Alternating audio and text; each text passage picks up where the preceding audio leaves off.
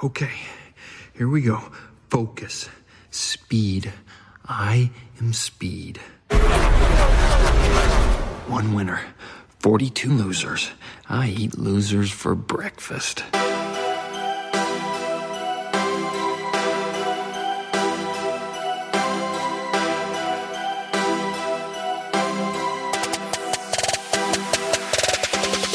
I was going a little bit too fast, and as I came around the corner to head out on the track, there was a car parked there, and I ran in the back of it. And he thinks it's a get back from the week before, and that's what he tells the NASCAR officials. He blamed it on an incident that happened the week before, and I had no recollection of us even being together on the racetrack the week before.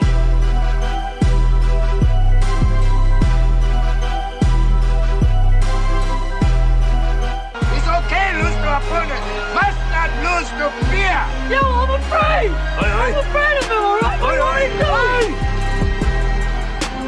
You stay focused.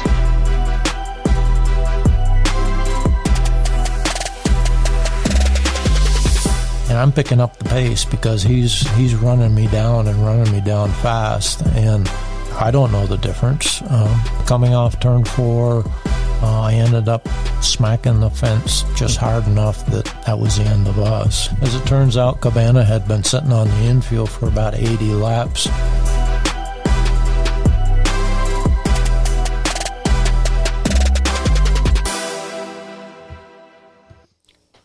Welcome, everybody, to the Uncommon Deeds podcast. Tom Corbett, Justin St. Louis here with a special episode, a little different. Yeah, it's a little different. It's a little different. It's a little different, part 2. Oh, poor Tom. This is our second attempt at recording this open as our first time through. And it's going to be a lengthy open, giving you a heads up. We were about 20 minutes in when I realized that I had not hit record. Oh.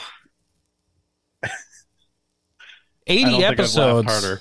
80 episodes, whatever it is, 79 interviews, recording an open, recording a close, and that is the first time for failing to hit record. All right, shake it off. It was good. It was good. We've got he's got the Fresca going with the pinky up. I think we got Tom back. He's good. Sure. Yeah, this is a big show for us, and we've been teasing it a little bit, but I don't want to get to it yet. I want to make everybody wait a little bit longer. The big announcement. Let's talk NSO, the New Sports Order podcast. Debuted last Thursday with you and Sterling Pingree, the greatest name in sports. And I just want to tell you, as a guy who doesn't follow sports of any kind outside of racing, I didn't feel lost. I felt like you guys explained things. You didn't. I don't know if dumbing it down is the right phrase, but explained it in a way that I understood it. And I'm going to give you the example was the cohabitation of divorcees. Which is a thing, folks. Yeah.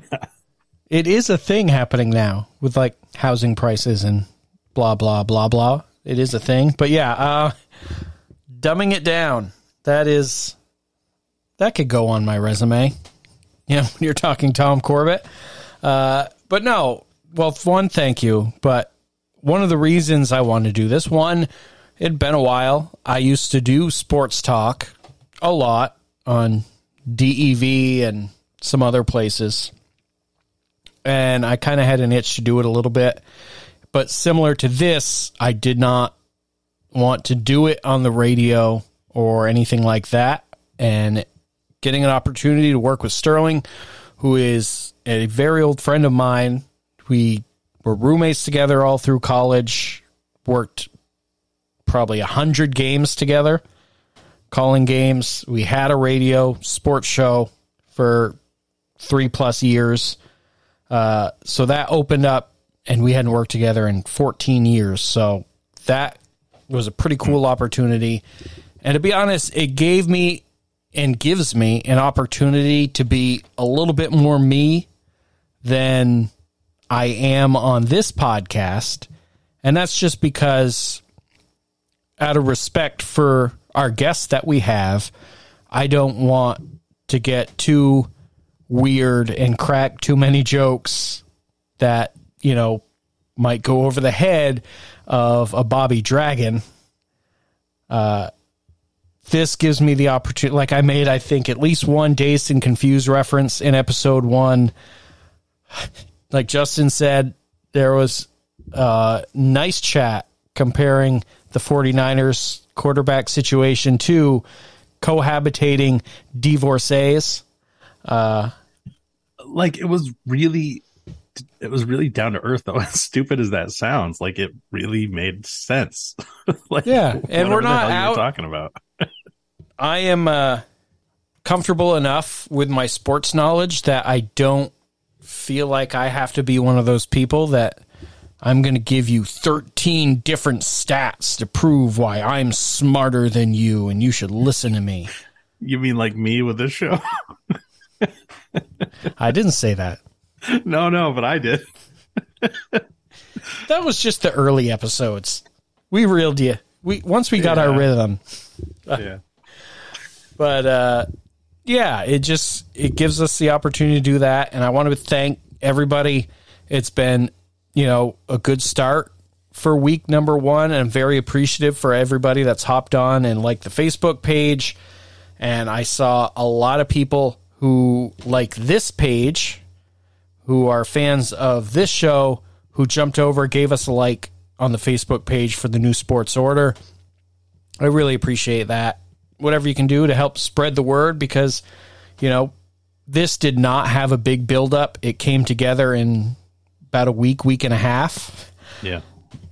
And partially that's me. I didn't even post anything on my pages till the day that the podcast came out, because we were still kind of scrambling. So we are truly kind of building from the ground up on this, more so even than we did with the Uncommon Deeds podcast. I look forward to it, though.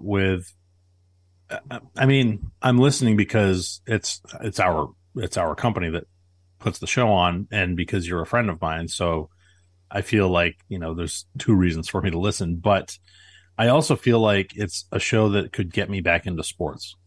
You know what I mean? Like the way that you guys discuss things, it's not Stephen A. Smith going, it's you guys having a conversation that makes sense, I appreciate that. And we're going to keep going and keep tweaking as we go, and there will be changes, I'm sure, and give it another month, a little more than a month. The NBA kicks off, and anybody that knows me knows I am a huge basketball guy, and Sterling is not a big NBA guy, so it might give me an opportunity to crank out maybe some extra podcasts during the week that are more central around basketball. I know, Justin, you got a particular friend who has a great fondness of the Orlando Magic that I would bet would want to come on and chat. The Court Cousins podcast, which is not affiliated with us, but yeah, the Peach might be interested in coming on to talk some hoop with you for sure. And we'll see what else, because with this podcast, it is very much general sports, and gives us a lot more wiggle room to do weird things, whether good, bad, indifferent. It gives us room to play more so than, this podcast, which has a very kind of central idea that we kind of stay in our lane with. Yeah, Uncommon Deeds is pretty, what you're going to get. Yeah. I'm really looking forward to whatever your version of the updates at Augusta might be on the Chris Vernon show. I am not tackling that mountain. That's what's going on at Augusta. That is. Please tell us in the comments, folks, if you know what I'm talking about. I hope you do. If not, let us know. We'll clue you in. I want to see if anybody knows. Where the hell is Charlie Hoffman? Yeah. I want to see who knows, so I'm not going to tell you who it is, because I want to see if someone messages us and knows. Yeah. But they have a few great podcasts. I listen to him as well. But yeah, tune in, give the Facebook page a like, if you will, subscribe to the podcast. I would very much appreciate it. Don't forget to do that with this podcast. Yeah. Which it kind of went without being talked about a couple weeks ago, but all of a sudden in about a week and a half, 2 weeks, we picked up about 200 Facebook likes in about a week and a half out of nowhere. Awesome. We are over 3,100 likes now on Facebook.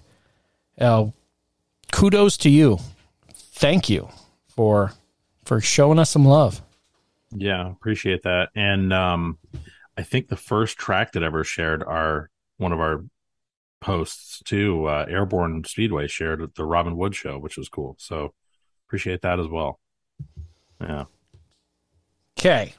Can we get to this thing already? Sure. It's been a couple weeks. We've been teasing a big announcement regarding kind of what's next for the Uncommon Deeds podcast. And, I said that, I think, last week or the week before. I'm like, oh, that could be taken kind of as a negative. No, we kind of had two. Last week we announced the NSO, right? But we didn't even know that probably 2 weeks ago. That's true. But this one we've been working on for a while, and we're not going anywhere. The podcast is going strong, but we are, in fact, going somewhere. We are going to the barbecue pavilion in Turn 3 at Thunder Road on Milk Bowl Saturday, and we want all of you, to join us and have a grand old time. As soon as the racing and the open practice are done on Saturday afternoon, which I believe is October 1st, at Thunder Road, we'll be set up over in the pavilion right underneath the scoreboard. We're going to have a live show there with audience participation. We're going to have Robbie Crouch, 4-time Milk Bowl winner. We're going to have Bobby Dragon, Milk Bowl winner. We're going to have Nick Sweet, also a 4-time Milk Bowl winner, and more. There's more stuff that's happening that we're not even 100% sure about yet. Nick made requests. Yeah, absolutely. I believe there's going to be a barbecue over there that night at the same time, which is awesome. Like that, if anything, I think that's really going to improve the atmosphere. Because you got something to do if you're not interested in Robbie and Bobby. I don't know why you wouldn't be, because they're awesome, but or maybe you're just not interested in me and Tom. That's fine too. There will be a live band as soon as we're done, and it's Milk Bowl weekend, so it's a party anyway. So it's going to be a lot of fun. We're really excited about this. We've been talking about it for a year and a half now. Yeah, when we kicked this thing off, we talked about wanting to do live shows, and we had talked to a few people that, own some restaurants or bars or whatever. But, COVID played a big part in none of those ever really coming to fruition. And, want to thank Chris Machad and Thunder Road, who kind of gave us this opportunity and were fully open to the idea and are welcoming. We very much appreciate it, because otherwise we wouldn't be doing it. So that's much appreciated, and we're going to have fun with it. We'll be there all day Saturday, so you can come over at some point before then if you want to chat with us. Probably more Justin, because he's smarter and more race central than old Tom is. But yeah, but you're better looking though. Well, I think neither of us are probably winning a prize there. That's true. Yeah. Anyway, super excited about it. We've got Alan Ward on board with us, as he's been since the start, with I would say 75 to 80% of the pictures that we use for the graphics on our show come from Alan and Andy Ward's photo collections. And that's always been free of charge to us, which is incredible. We're working on a partnership with them to sell our t-shirts at Thunder Road, and maybe we'll sell their Milk Bowl stuff as well, kind of some cross promotion. And by the way, they know racing better than we do. So who knows? You might even get them on the show for a minute. Well, we had Al on last year for the Milk Bowl preview show, right? So correct. Yeah. Just a lot of people that have helped out already, and we'll, thank them as in due time. We've got a sound thing set up, and we've got a place to do it, and it's going to be awesome. We really want you all to turn out and join us and have some fun, and bring a lawn chair, because I don't know how much room there's going to be underneath that pavilion. It's not as big as I thought it was. There's probably 20 tables there with chairs already, but I'm thinking they're going to fill up rather fast. And if you are not going to be at the Milk Bowl, some of our listeners from different states, different countries, perhaps, it's a long trip from Switzerland to make it just for the Milk Bowl. Don't worry. We will, or at least planning to, if all goes well, run the audio from the live show on this podcast that next week so you can hear it. And if all goes well, I think we're going to try to record video of the live show that would be up on our YouTube page probably a week after that. Yeah, there's a lot of different balls that we're juggling in the air and trying to figure out how to make this as easy as possible for you to consume if you can't be there. It's going to help us kind of build our YouTube page a little bit too as well, and give us some experience with different techniques and how we want this thing to move forward, and how many more live events that we want to do and that we can pull off feasibly. So it's cool. It's kind of the catalyst for this whole thing. It was really one of the first ideas that we had. Podcasting is cool, but getting people involved in it is way better. And this was kind of one of the things that we always wanted to do since the very start. So it's finally happening, and we're excited, and we've got freaking racing royalty joining us for the first one. So pretty cool. So you'll hear probably some more details about that in the next couple weeks as we are gearing up and getting things together. So keep an ear out for that. I want to throw in also that we are entertaining advertisers for that show. If you want to get involved in it, it's going to be one of the biggest things we've ever done, I'm sure. We're a pretty cheap date. We do have some expenses in this, and we're not begging, but if you want to be involved, we've had great success with our current and former partners, and I think they can tell you that what we do works. You're not going to get rich off it, but neither are we. It's just something fun to be a part of, and we'll get your message out to the masses fairly cheaply. So it's going to be fun, and if you want to help us out, we would absolutely appreciate you. You can do that. Sending us an email, uncommonmediavt@gmail.com. Also, another cheap plug for myself. If you are interested in becoming part of the New Sports Order podcast, like we said, some new opportunities to get more names involved in what we're doing. Same thing, uncommonmediavt@gmail.com. We're open for business. Speaking of which, we do have, of course, our advertisers that have been with us, not since the start, but damn near it. Barry Tile, Morrison Clark, down on the South Barry Road, in business for 50 years. Just the top of the top for all your flooring needs. If it's carpet, if it's hardwood, if it's tile, whatever, they can do it. They got granite countertops and all kinds of countertops, and they can build a shower for you in your bathroom, and they can do outdoor patio work, and they're awesome. Their stuff is so cool. We love to look at their Facebook page and check out what their latest projects are.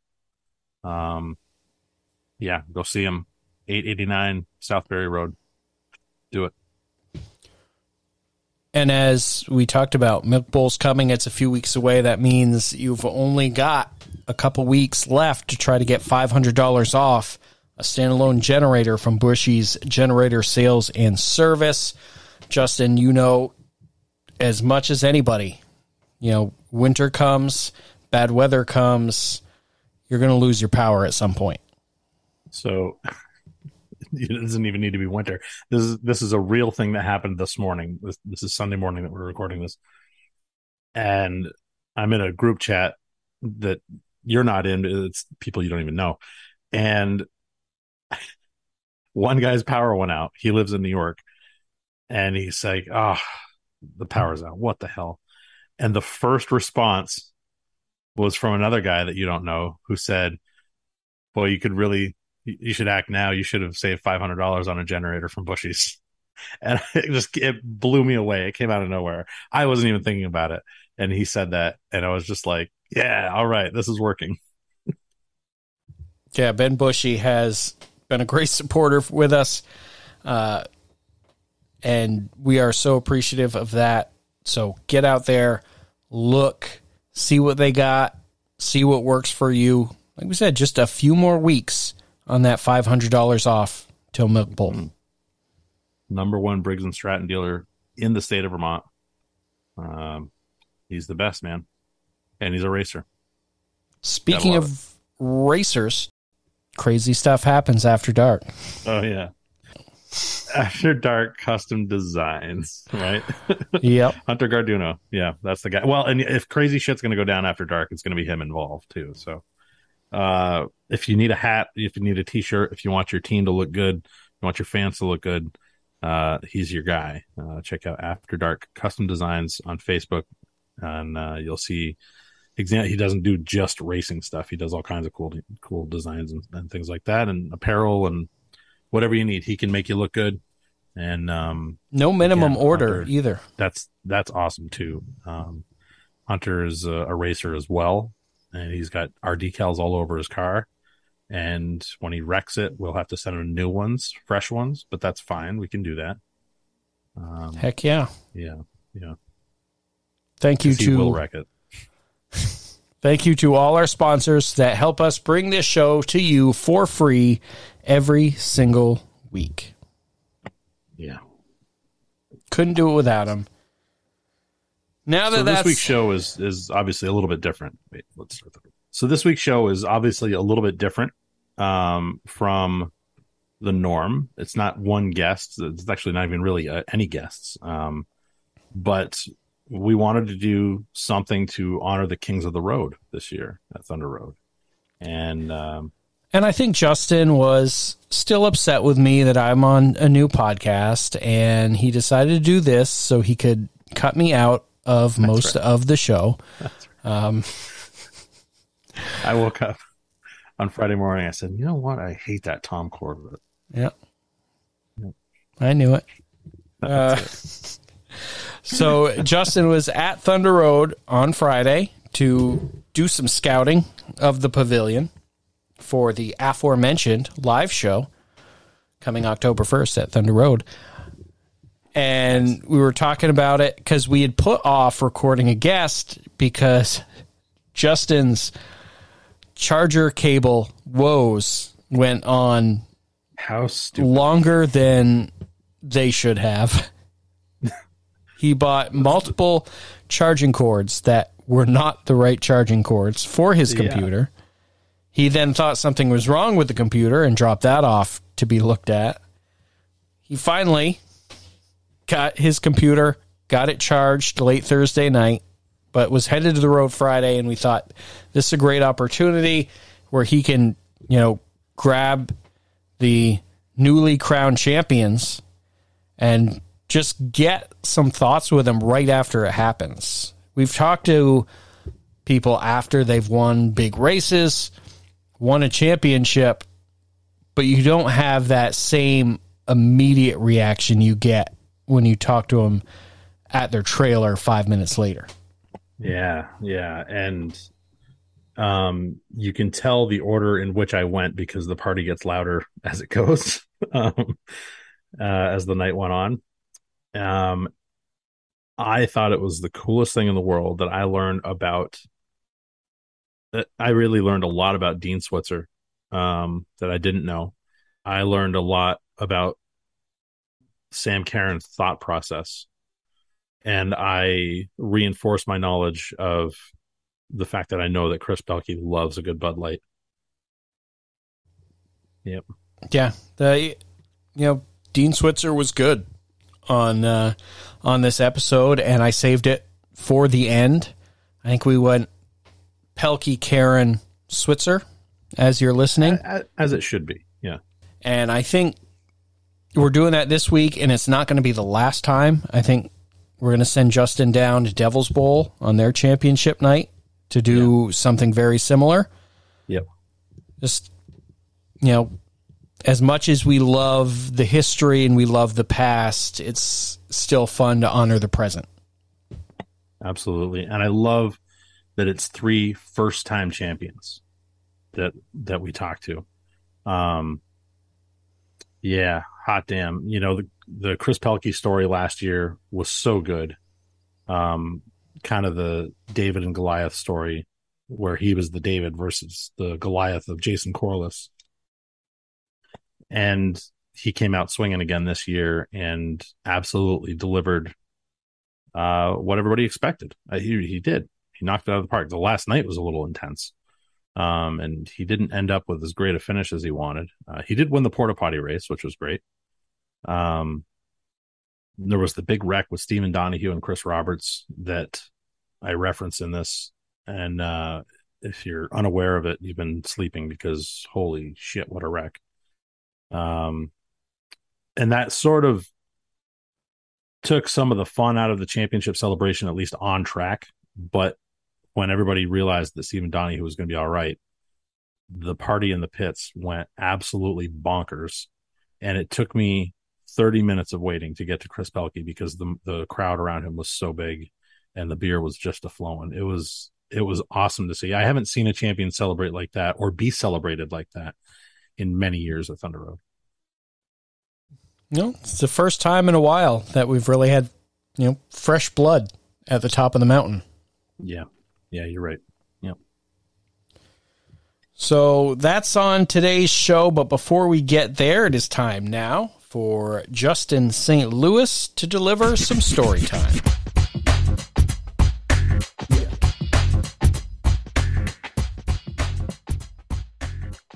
We've mentioned the circuit a lot on Uncommon Deeds. The 5 nights a week grind back in the 1970s that made heroes out of guys like Beaver and Bobby Dragon, Robbie Crouch, Joey Carafas, Dave Dion, John Paul Cabana, and so many others. But I suppose we've never really done a great job explaining what it was or what it led to.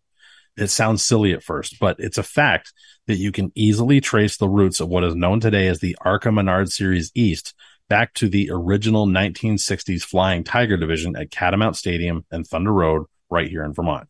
The Tigers, which were sanctioned by NASCAR starting in 1965, evolved into Limited Sportsman in 1970 and then quickly into Late Model Sportsman and the Northern NASCAR Circuit for 1971. By 79, the NASCAR North Tour was created using those cars, and then the Busch North Series came along in 1987, and the evolution into today has carried the tour on under the ARCA banner, for better or for worse. It was when the rulebook was upgraded in 1971 to NASCAR's National Late Model Sportsman specifications that today's story begins. From 1971 through 78, the Northern NASCAR circuit was a wild time, and it created some major stars. A total of 410 races were run over just 8 seasons, a mind-blowing average of 51 races a year.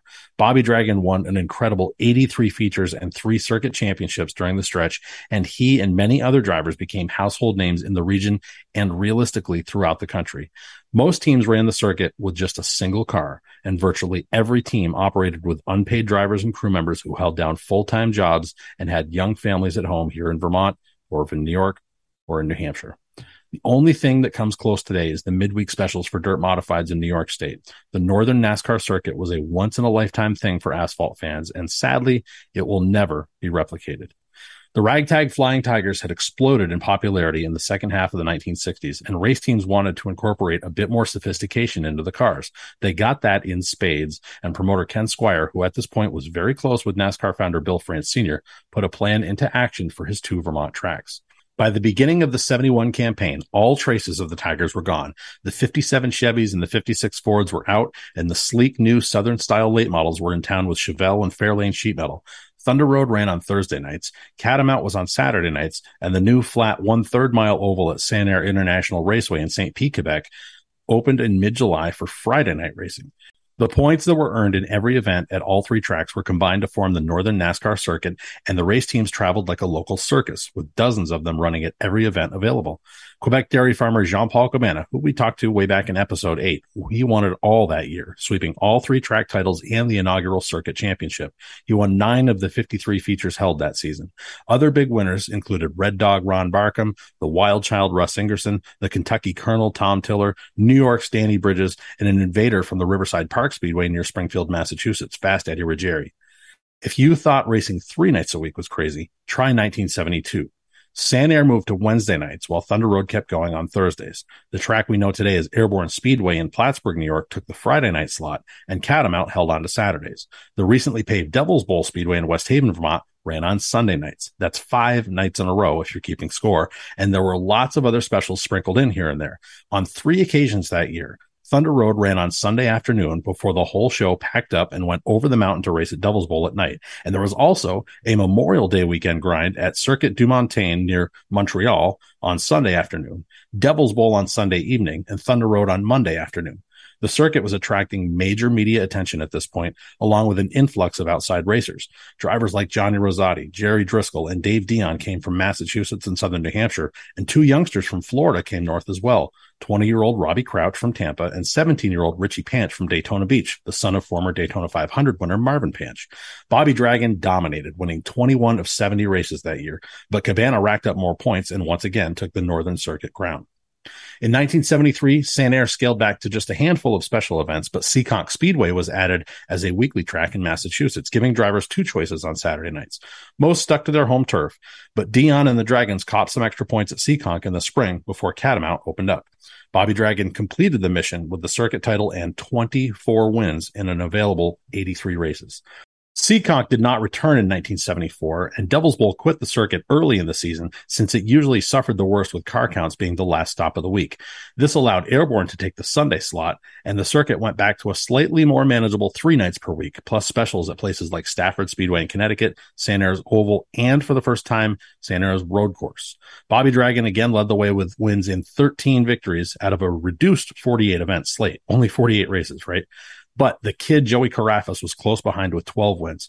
Carafas, along with Rosati and Crouch, was part of the ultra-popular 3-man Mod Squad, so named because they reminded Ken Squire of the characters on the counterculture television show of the era, replete with their long hair, mutton chop sideburns, and more than their fair share of female admirers.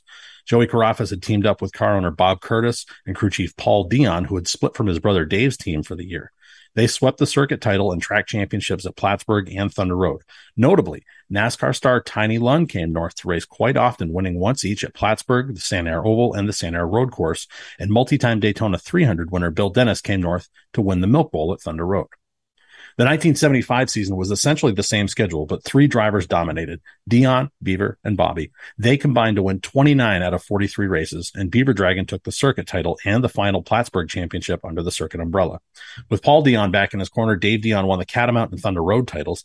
Tiny Lund won twice at Saint-Air before his death at Talladega, and Tennessee's L.D. Ottinger came north to win the New England 200 at Catamount. Northern drivers went south, too, competing at Daytona, Charlotte, Martinsville, Langley, Virginia, Beltsville, Maryland, and other places. Beaver Dragon's championship-winning car was a Mike Laughlin chassis that was built in South Carolina.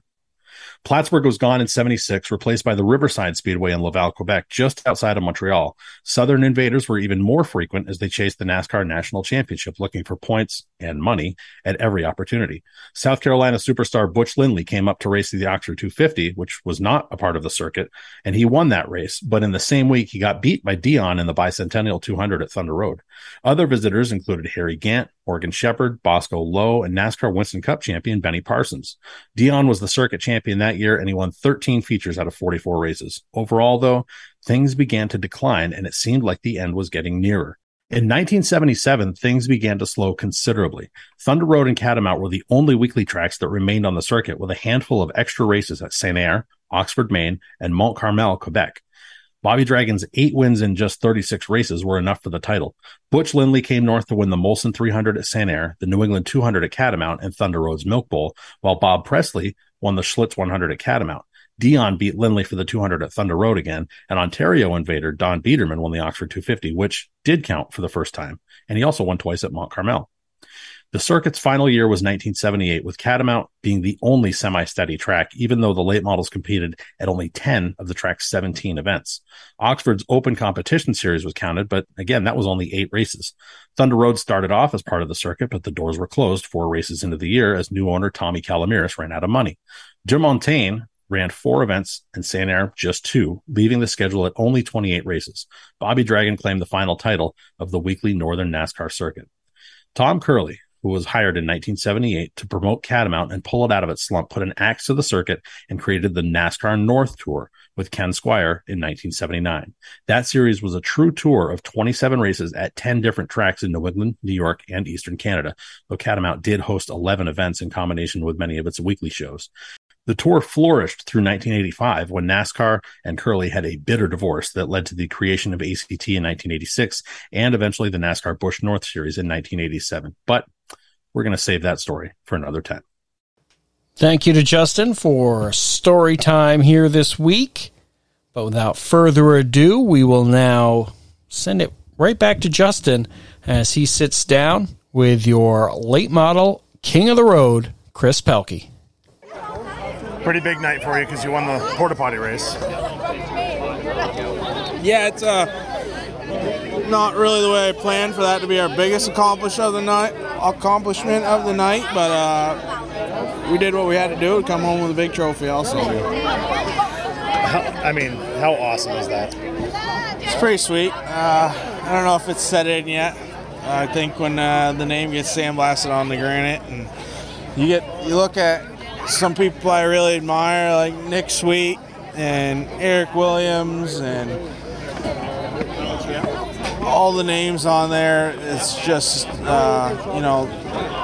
childhood dream. Never thought I'd be here. Still don't really think I'm good enough to be there, but pretty sweet. You got to give yourself a little credit, though. Come on.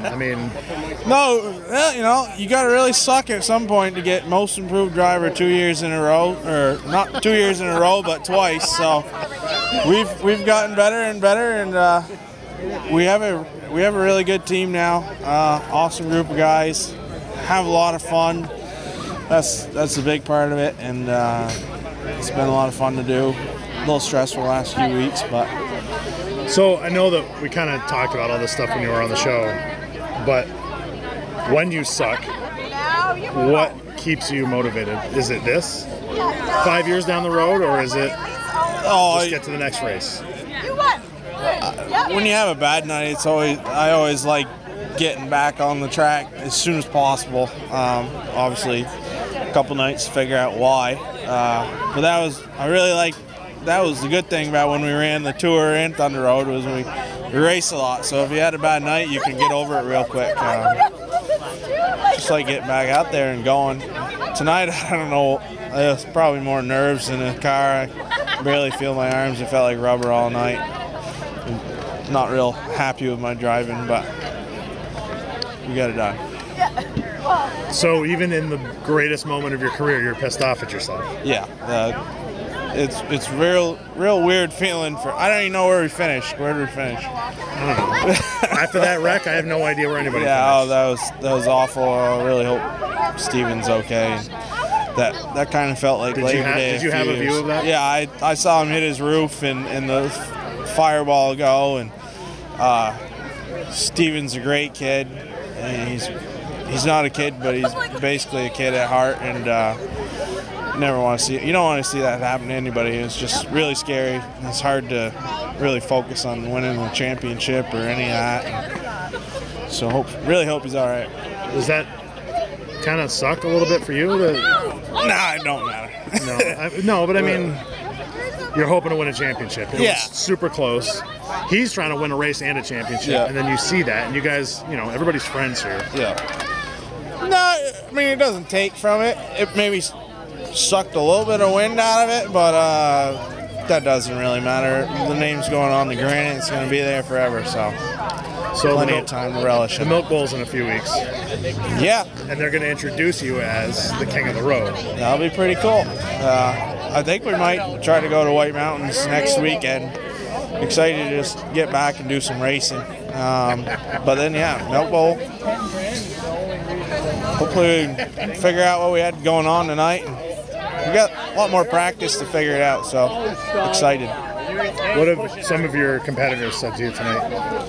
I think everybody's been real good, real excited for me. I think I have a good amount of friends here, not too many enemies, so it's been pretty sweet to get accepted from all my peers, or however you want to say that. It's even the guys awesome. that you beat for the title. I mean, were they?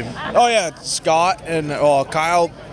Came out to me I stopped and saw him at the track. Kyle's a great competitor. Been running with him since Tigers. Really like racing with him. And then Scott was probably second or third over after that. So we had a good group of guys. We all ran hard. We ran pretty clean. Not really any complaints. So it was a lot of fun. Enjoy this party you got going here. Thanks. We brought some extra beer tonight, so I can tell. Right. Congratulations, buddy. That's awesome. So there you have it. Chris Pelkey, name going on the granite. Some new names hitting the granite after this year. The different granite. It's cool that a Pelkey is going on the granite, like all the history in Barrie. That's pretty cool. Yeah. And that was a wild season, I think, for the late models. A little different than in recent years, where it's kind of been predetermined and see if you can change it, to being just wide open the whole way. And they had 5 guys mathematically that could have walked away with it, and it was close. And each of them would have been a first-time champion. It was definitely a changing of the guard this year. There's no Nick Sweet. There's no Derek O'Donnell. There's no Jason Corliss. And has anybody else won the championship in the last 10 years? Without looking, I can't think of anybody. And talking about changing the guards, you had Caden Fisher in a late model. Right. And battling for the Tiger win. Yeah. Yeah. I mean, you said changing. I mean, what did it end? I haven't seen it. They hadn't updated the final points last time I checked, but I think someone told me Kyle Pembroke was like 2 points off, something. So if the Donahue and Roberts accident had happened maybe a lap before and taken them out, and Kyle Pembroke had won the race, he would have won the championship, just because there's that 7-point break between the bonus first and for second win. place. Yeah. And that's how close things were. Yeah. It was a wild season, and it came down to a wild final night and a wild final lap. It was pretty cool. Yeah. Now, let's go back and let Justin check in with your Tiger champion, Sam Caron. All night long, I was thinking about how many laps you've led in your career with nothing to show for it. Yeah. Right? I mean, there's been a few wins in the Tiger now. In the Tiger, sure. But, I'm not talking the Tiger. I'm talking about the grind. And there's 25, 28, 30 late models every week. Yeah. And you've got a good car, and something always happens. Something always happens. Always happens. Yeah. I mean, we were underdogs financially, knowledge-wise. My brother and I basically, and, some friends and beers, and that's what we did for a lot of years. Why did you keep going? We love racing, Yeah. It's just, passion. Grew up watching and just wanting to do it. Did you emulate or try to emulate your family? You had some pretty big shoes to step into. Yeah, I mean, your dad and your uncles. Yes and no. I mean, it was just kind of I won't say a way of life, but it's what we did, And some families go camping, some families go fishing. We went racing. Yeah. That's, You don't know anything else. I mean, yes and no, and it was just, it was fun. The adrenaline, the engineering, the trying to be better every week. There's just, so many aspects that, suited my personality. So you went away for a while. We didn't see you for a few years. Driving, anyways. Yeah.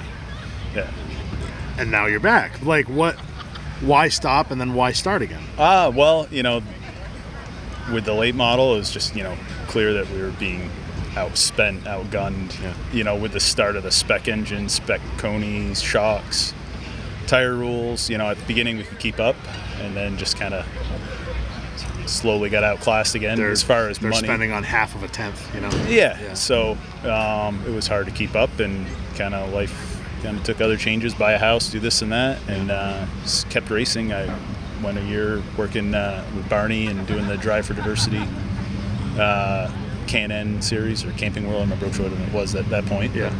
Then worked for NDS Motorsports in Hibbard for several years after that, and just kept racing in some form or fashion, helping out my uncle, and Chip would drive for him, or Roger Brown, or whoever. Gene drove for a year. Yep, I wasn't present too much for that one, but I was on the road a lot. But so then kind of just one fateful night, Smitty McKay called me up and said, "Hey, I got a question for you. If you can help my car go faster, I'll let you drive my other car."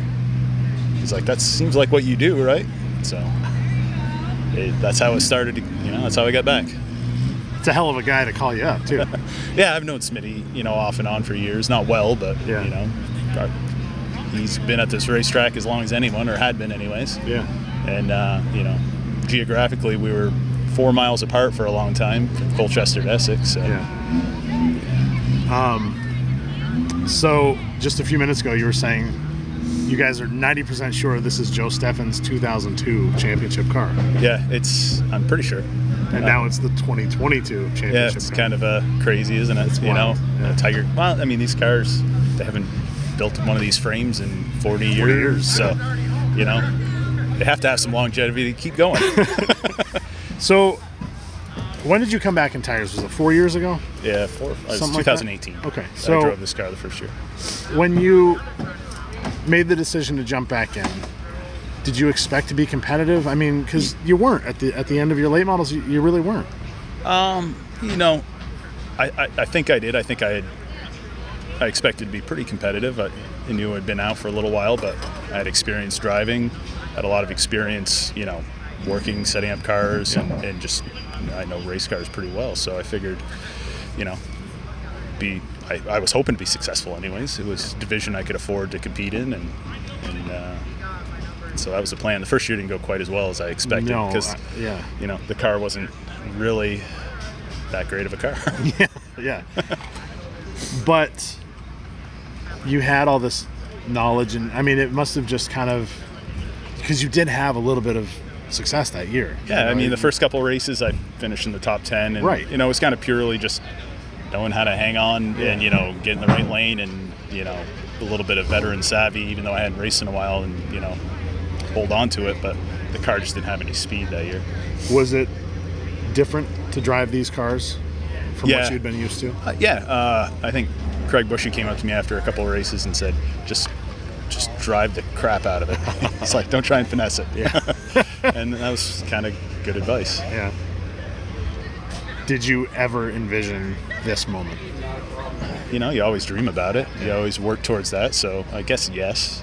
But, that first year driving this car wasn't, seemed like a long ways away. Yeah. Winning a race was the first goal. Win a race and then win another. And then so what did that first win feel like for you? It was definitely a weight off your shoulders. Been racing forever, and, been part of winning teams, and, won races as a crew chief and, as a team member, but never as a driver. So,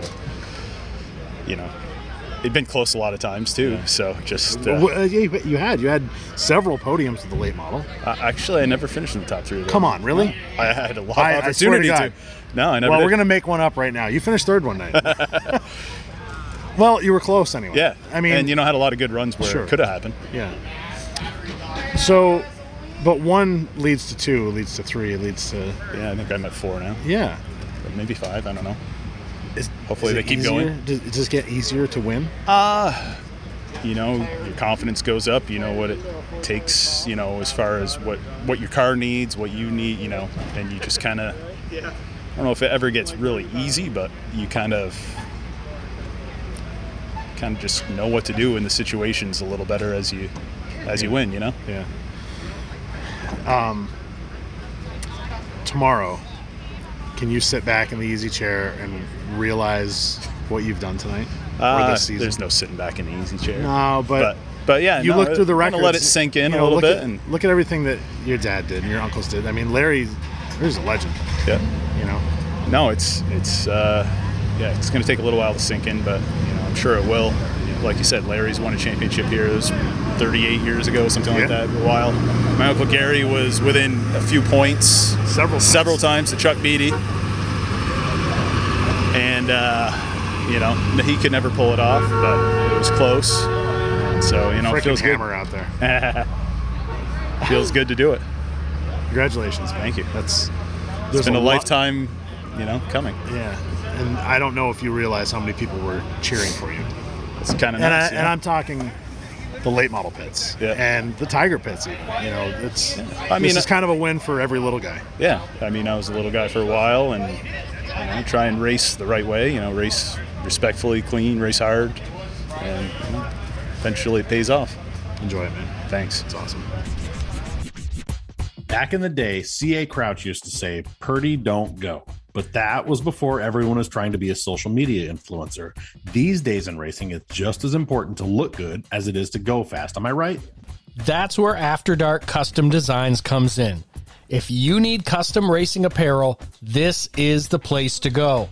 Any color, any style, and the best part, no minimum order quantity. Screen printed or direct to garment t-shirts and hats with your logo or design on them, and hats are just $15 each. That's your cost. Founder Hunter Garduno is a racer and he gets it. So in his words, your logo is going to look good on anything he makes. Now taking orders for September 1st, contact Hunter at 802-793-7919 or find After Dark Custom Designs on Facebook to place your order today. New England weather is unpredictable, and when the power goes out, you'll need a backup plan. That's why you should call Bushy's Generator Sales and Service in Springfield and Brookfield, Vermont. Bushy's is your source for home standby generators, and they are the #1 Briggs & Stratton dealer in the state of Vermont. From sales and installation to service and maintenance on all makes and models of generators from 10 kilowatts to 200. And if you order a home standby generator from Bushy's between now and the Milk Bowl in October, mention that you heard this ad on Uncommon Deeds and receive a $500 discount.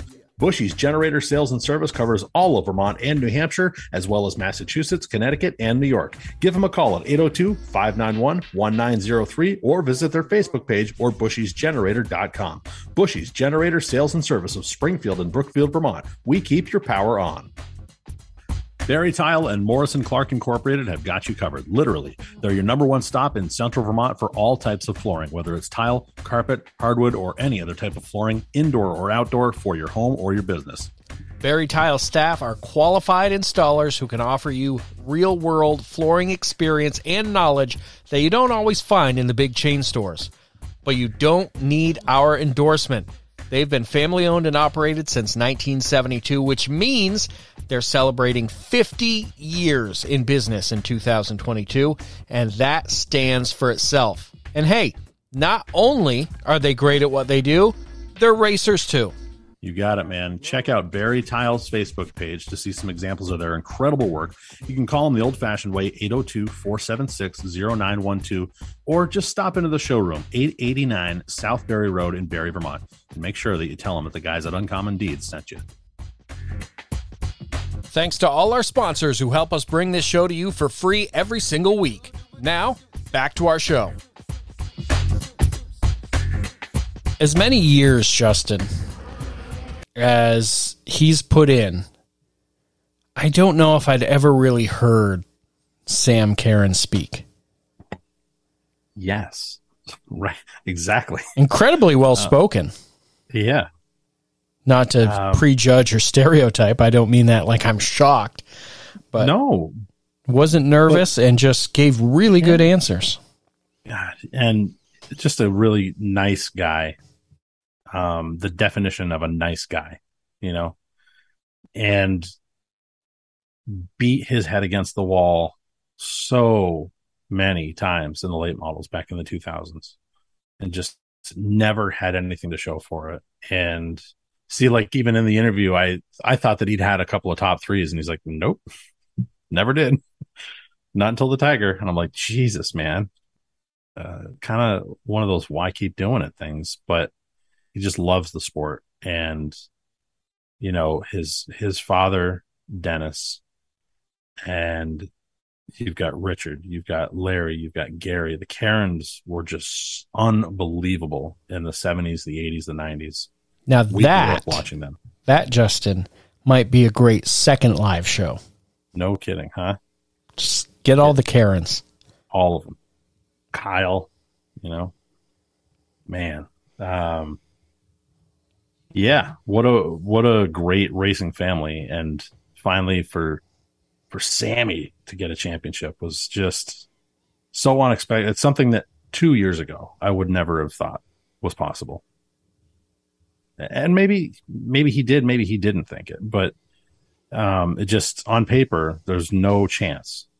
And he proved it all wrong and had a great year. He's had a couple of really great years in the Tigers, and very, very cool to see an underdog like that pull it out.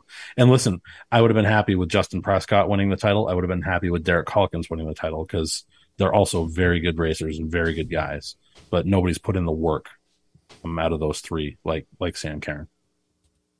Yeah, congrats to him. That leaves us with one last king of the road, Mr. Dean Switzer Jr. So, when did you start racing? I started racing, actually I was 15. I didn't have my driver's license yet, and they stuck me in the Bear Ridge Speedway, and they just fudged the forms a little bit, and I started racing there. I got my license during that season. How old are you now? 40, hold on, Jesus Christ. 47. So 15 years old, 47, that's 32 years by my count. 32 years. Raced, we tried to put some full seasons in. It was tough at the time. I probably, out of all the years, the 32 years, I probably got a good solid 28 in. I've seen part in this and, part season, maybe a couple of weeks a year. I've seen a lot of your name. I do lots of research and stuff, and I see your name through the Bear Ridge results and the Groveton results, and you've been here for 15 years, right? No, not quite. No? Not quite, no. I think I got like 7 or 8 years here. Really? Yeah, we did. Yeah, one. Well, it feels like forever anyway. It does feel like forever. I was here, so 1, 2, 3, 4, 6 or 7 here. Okay. 6, 7 or 8. So we did Groveton for a good 4 or 5 years. Bear Ridge was the biggest, 13 years on the dirt. I mean, where did the desire come from? My parents were into racing quite a bit. We used to load up on a Saturday night, and I remember going to Star Speedway a lot when I was a young kid. Star Speedway is where I usually grew up around. I was born in Mass. Really? So I was born in Methuen, Mass. So we lived in Mass, and we were about 45 minutes away from Star Speedway, and that was our go-to track. You grew up on Supers? Yeah, Super Modifieds. That was my first race car I ever actually worked on. I was a young little duffer. My dad worked at a mechanic garage, like selling cars and dealership, and the guy out back had a Super Modified, and the dealership let him use the bay to work on his race car. And I think I was like either 8 years old, and I stripped the chassis, the paint off the roll cage. Yeah. And it was a chemical you put onto it. And he said, don't touch it with your bare skin or your hands or anything. And I'm like, now I think about it, I'm like 8 years old. What are you doing to a young kid at this time? Today they would be, in trouble-wise. But, that's the first race. I got the picture of it from what colors we changed it and everything else. And it was Come on cool. in, you guys. Don't worry about me. We're all night. All right. Who was it? Who was the driver? Tom Quinney was his name. Come on. Yes. Really? Tom Quinney. I was a big Tom Quinney fan. Yes. So I grew up with Tom Quinney, watching Paul Richardson, the M3. Dude, this is awesome. Yes, I I got photos of it all. So I was a kid. That's always I wanted to do. The Star Speedway had a mini stock division. The Volkswagens. Steve Knowlton and all those guys. Yes. The Volkswagens with the Pinto wagons and the Pintos. Yeah. And Star Speedway was letting them go in at 14 years old or 15 years old. The kids were starting to race these. Yeah. And I said, that's what I want to do. I want to start racing. And my first ever race ever was 14 years old at Bear Ridge Speedway on a pedal bike. They had bike races. Yeah. And at that time, you had to do a lap or 2 laps. You did the whole quarter mile on a pedal bike. My first time ever doing it, I got second.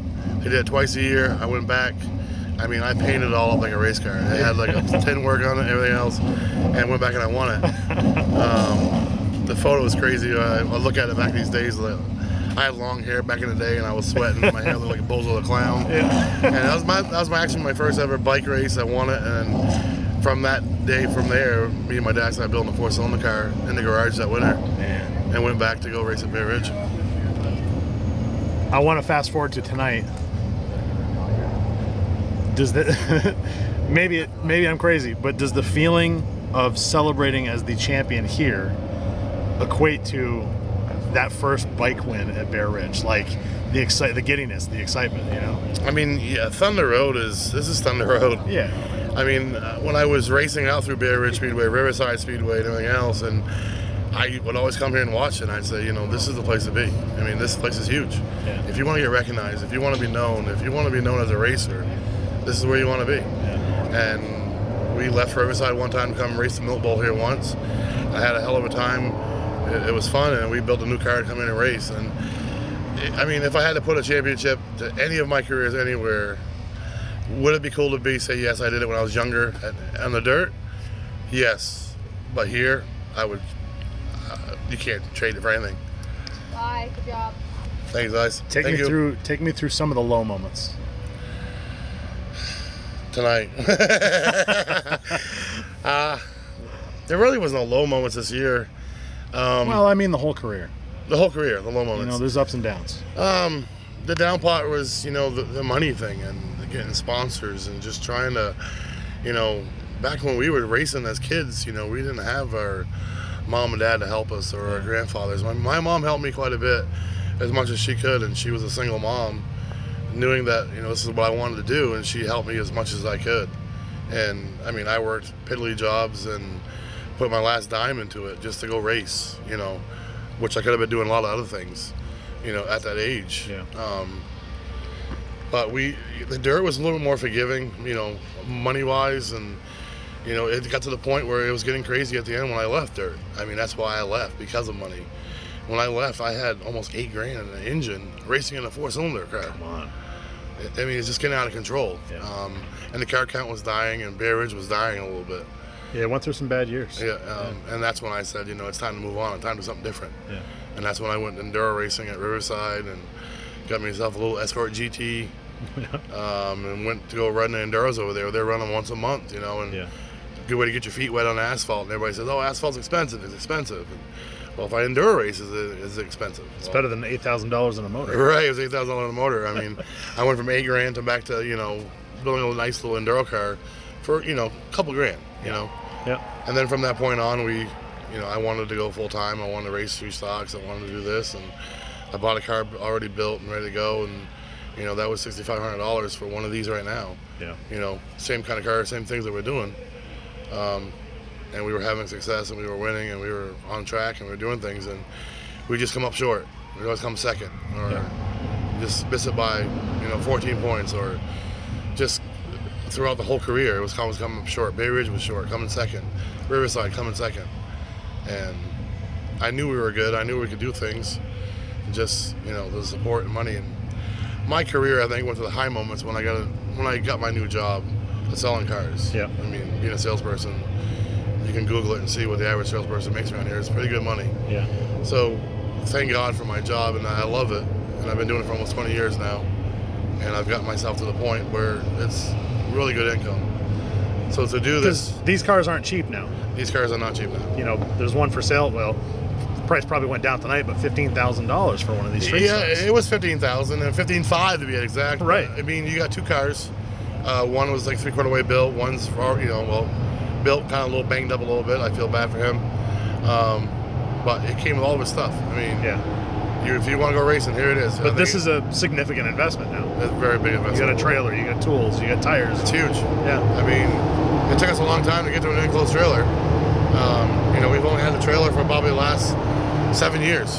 Once I bought one, I'm not going back to open trailer. Yeah. I mean, this is a garage. All your tools and parts, and we just kept getting better and better of equipment wise and building wise and learning the tricks and trades. I mean, this car right here. I mean, I've got $17,000 in this car. Yeah. Right from the book, everything was brand new. Yeah. I said, if you're gonna race a Thunder Road and you want to be competitive, you can't be worrying about leaky parts or breaking parts or a motor that's going to quit out on you or whatever else. So we went for it all. And was it worth it? It's always worth it. I mean, people say it's crazy money and it's crazy things, but I mean, we could be doing different things. There's a lot of other bad things out there. I call this my drug. Racing is my drug, and this is what I do. And I've been eating it, sleeping it, living it since I was little. My kids are in it, and I think we're going to die doing it. So, I know there's a race. We both want to go watch it, but you've finished second so many times in your career running for titles. Has this sunk in yet? Like, did you come in knowing, this is ours to lose, or will it take a while, or is it going to be the banquet, or next year, or, when does it hit home? I don't know. I got a big decision to make because everybody always asks me on my big career, why do you still play with the four-cylinder cars? Why do you keep doing this? Why do you keep spending money on this and not move up and go bigger? You're old enough, you can do it, you got the talent. I didn't think I was good enough yet. If you're not a champion on something you're doing, I don't think I was ready to move up yet. So now, it's got to sink in here eventually that I am a champion. And now I got to make a decision. Do I move up? So it's going to be more of a car, more of a cost, whatever else. I'd love to move up. I want to move up. I just want to make sure that we're ready. I want to make sure we're ready to move up. I want to be a competitor, and make sure that we can do it and be the top 10 or you get rookie of the year or whatever else and run for that stuff and build our way back up to be running for championship again, a different division. It takes a lot, so it hasn't quite sunk in 100% yet. I mean, I got a trophy on the back of my car. They said I'm the champion. I kind of feel like I'm a little champion, but I mean, it's going to take a little time to sink in, but I think when it does, I'll make my decision what I'm going to do next. Enjoy that beer. Thank you very much, buddy. Thank you.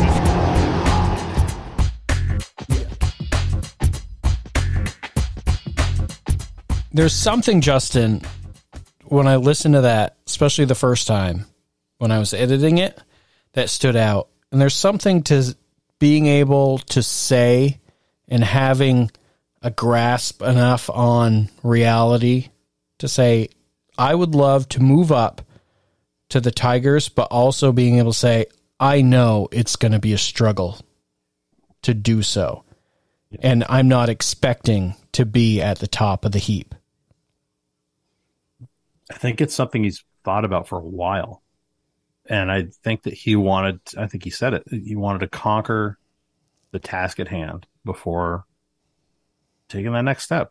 And does he move up next year or does he stay? That's still to be determined, but I think he's more ready now that he can finally check that last box.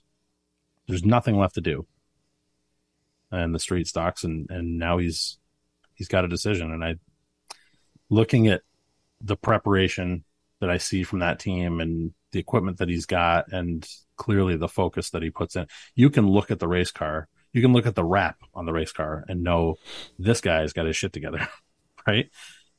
It's not painted with a brush. It's not thrown together. The car looks like it could win a car show every week, even in September.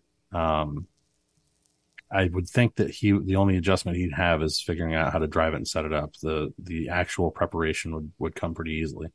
Yep.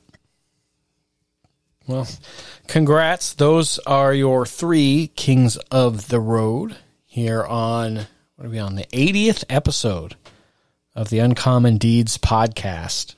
Wow. Impressive. I didn't realize that. We can't say never missing a week anymore, but still impressive nonetheless. Yep. How long was that break? 3 weeks, 4 weeks? They ended up at least 4, I believe. Yeah, it felt really short and also forever. Does that make sense? I mean, we hopped on. We did kind of a best of dumbest things you've done in a race car just because we kind of wanted to get on the mics and talk a little bit. We did that to kind of break it up. But we don't need to go back. We talked about that break and that, so we don't need to keep rehashing that. But no, back and feeling good. Big things coming. Like we said at the beginning of this show, we got our first live show coming on Milk Bowl Saturday in the Pavilion heading into turn number 3. You can see us there all day Saturday. And then we'll do the show after the racing's done, after that open practice is done. Bobby Dragon, Robbie Crouch, Nick Sweet, and a few surprises probably still that will be there. And we're super excited. We got like a 2-hour window to have fun. Hopefully we'll have an extra mic. So if you guys have questions that you're dying to ask any of those guests, you'll be able to ask some questions. I'm excited for that. We've done that a couple of times, right? Like we're ahead of the guests, or maybe just once. I know we did it with Austin Terrio. A couple times. Couple times we've reached out and had you guys give us some questions, and but for us to not even know what the questions are going to be, and for you guys to spit it out live on air, that'll be fun in person. And you know what I was also thinking of, since we'll be there all day Saturday, maybe going around and asking some of the young or current drivers, what questions would you have? Yep. I love it. For these legends. Yeah. The possibilities for this show are endless. And I do want to a little bit go back to that break. I think that you and I were kind of running on fumes back in July or late June or whatever it was. And we really kind of weren't sure where this was going, and it felt a little repetitive and stale and a little bit robotic. And we needed that break to sort of replace the batteries and figure out the direction we were going in. And I gotta tell you, I'm more excited going into this off season of racing than I think I've been about anything about this show. And again, we're 80 episodes in, and I feel like we're just starting. So yeah, it's very cool. Golf course usually finishes up at end of October for me, and that's going to open up some time. And, we said this last winter, but we were still kind of in the COVID landscape, amongst other things. You were dealing with crazy house renovations and all kinds of stuff last winter. So we are much more in a positive mindset in terms of our ability to get out and do some different things. And we talked about even, day tripping to Pennsylvania to record and coming back. Right. Yeah. Yeah, we've got a guest in mind down there that would be the ultimate white whale. Like, it's probably never going to happen, but the chances are greater than 0, but not much. And that hint is really on the nose. I'll tell you, it's Moby. It's the singer Moby. Yeah. But maybe take a trip up to Maine. There's a few guys up there we wanted to talk to. Ontario's a great place full of racers. Justin knows a lot of, indoor go-kart tracks that I want him to show me. Yep. Let's go. Let's go right now. YouTube some go-kart races. Yes. Man, I'm excited. Woo. Big things coming. Make sure you're following us on all the socials, Uncommon Deeds on Twitter and Facebook, Uncommon Deeds Podcast on the Instagram. The Instagram. Ooh, yeah. If you want to be a part of the Uncommon Media family, you're thinking about sponsoring this show, the Crunch Bunch Podcast. Hopefully that's going to be back in the not too distant future. As soon as Al takes a nap. Yeah. The New Sports Order Podcast, our newest podcast in the family. Or if you want to get in on the live show at Thunder Road on Milk Bowl weekend, we're doing something a little special with some opportunities for some new sponsors just for that live event. All you got to do is send us an email, uncommonmediavt@gmail.com. Gmail. Yep. Excited. We've got a regular show coming for you next week. None of them are regular, but what you're used to, I guess, next week. Dare I say they're uncommon? Oh my God. I knew you were going to work it in somehow. I mean, you just lob it up there. I know. Softballs. So yes, we'll be back in the regular routine next week. And I don't even know what's today's date, but September 11th. We've got a few weeks before actually today, 9/11 today. We've got a couple weeks, 3 weeks before the Milk Bowl thing happens. So we can finally breathe, that we can let the cat out of the bag. And we're working on, and then stress on actually making everything happen. Absolutely. That's right. Yep. Right down to the last minute, because that's how we roll. But, and already an early shout out, and, we're blessed to have good friends, and you have one that you've mentioned quite a few times on this podcast, that if they called with anything, you would drop what you're doing to help them out.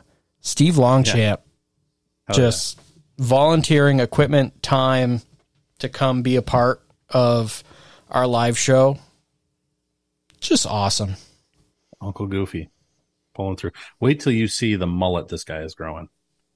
Not Uncommon Media approved, actually. I got to be honest with you. It's not his finest work, but totally on brand too. Who knows? Maybe it'll change in the next 3 weeks. I don't think he will. My hopes are not high for that. Thank you, everybody, for tuning in to this episode of the Uncommon Deeds podcast, a production of Uncommon Media.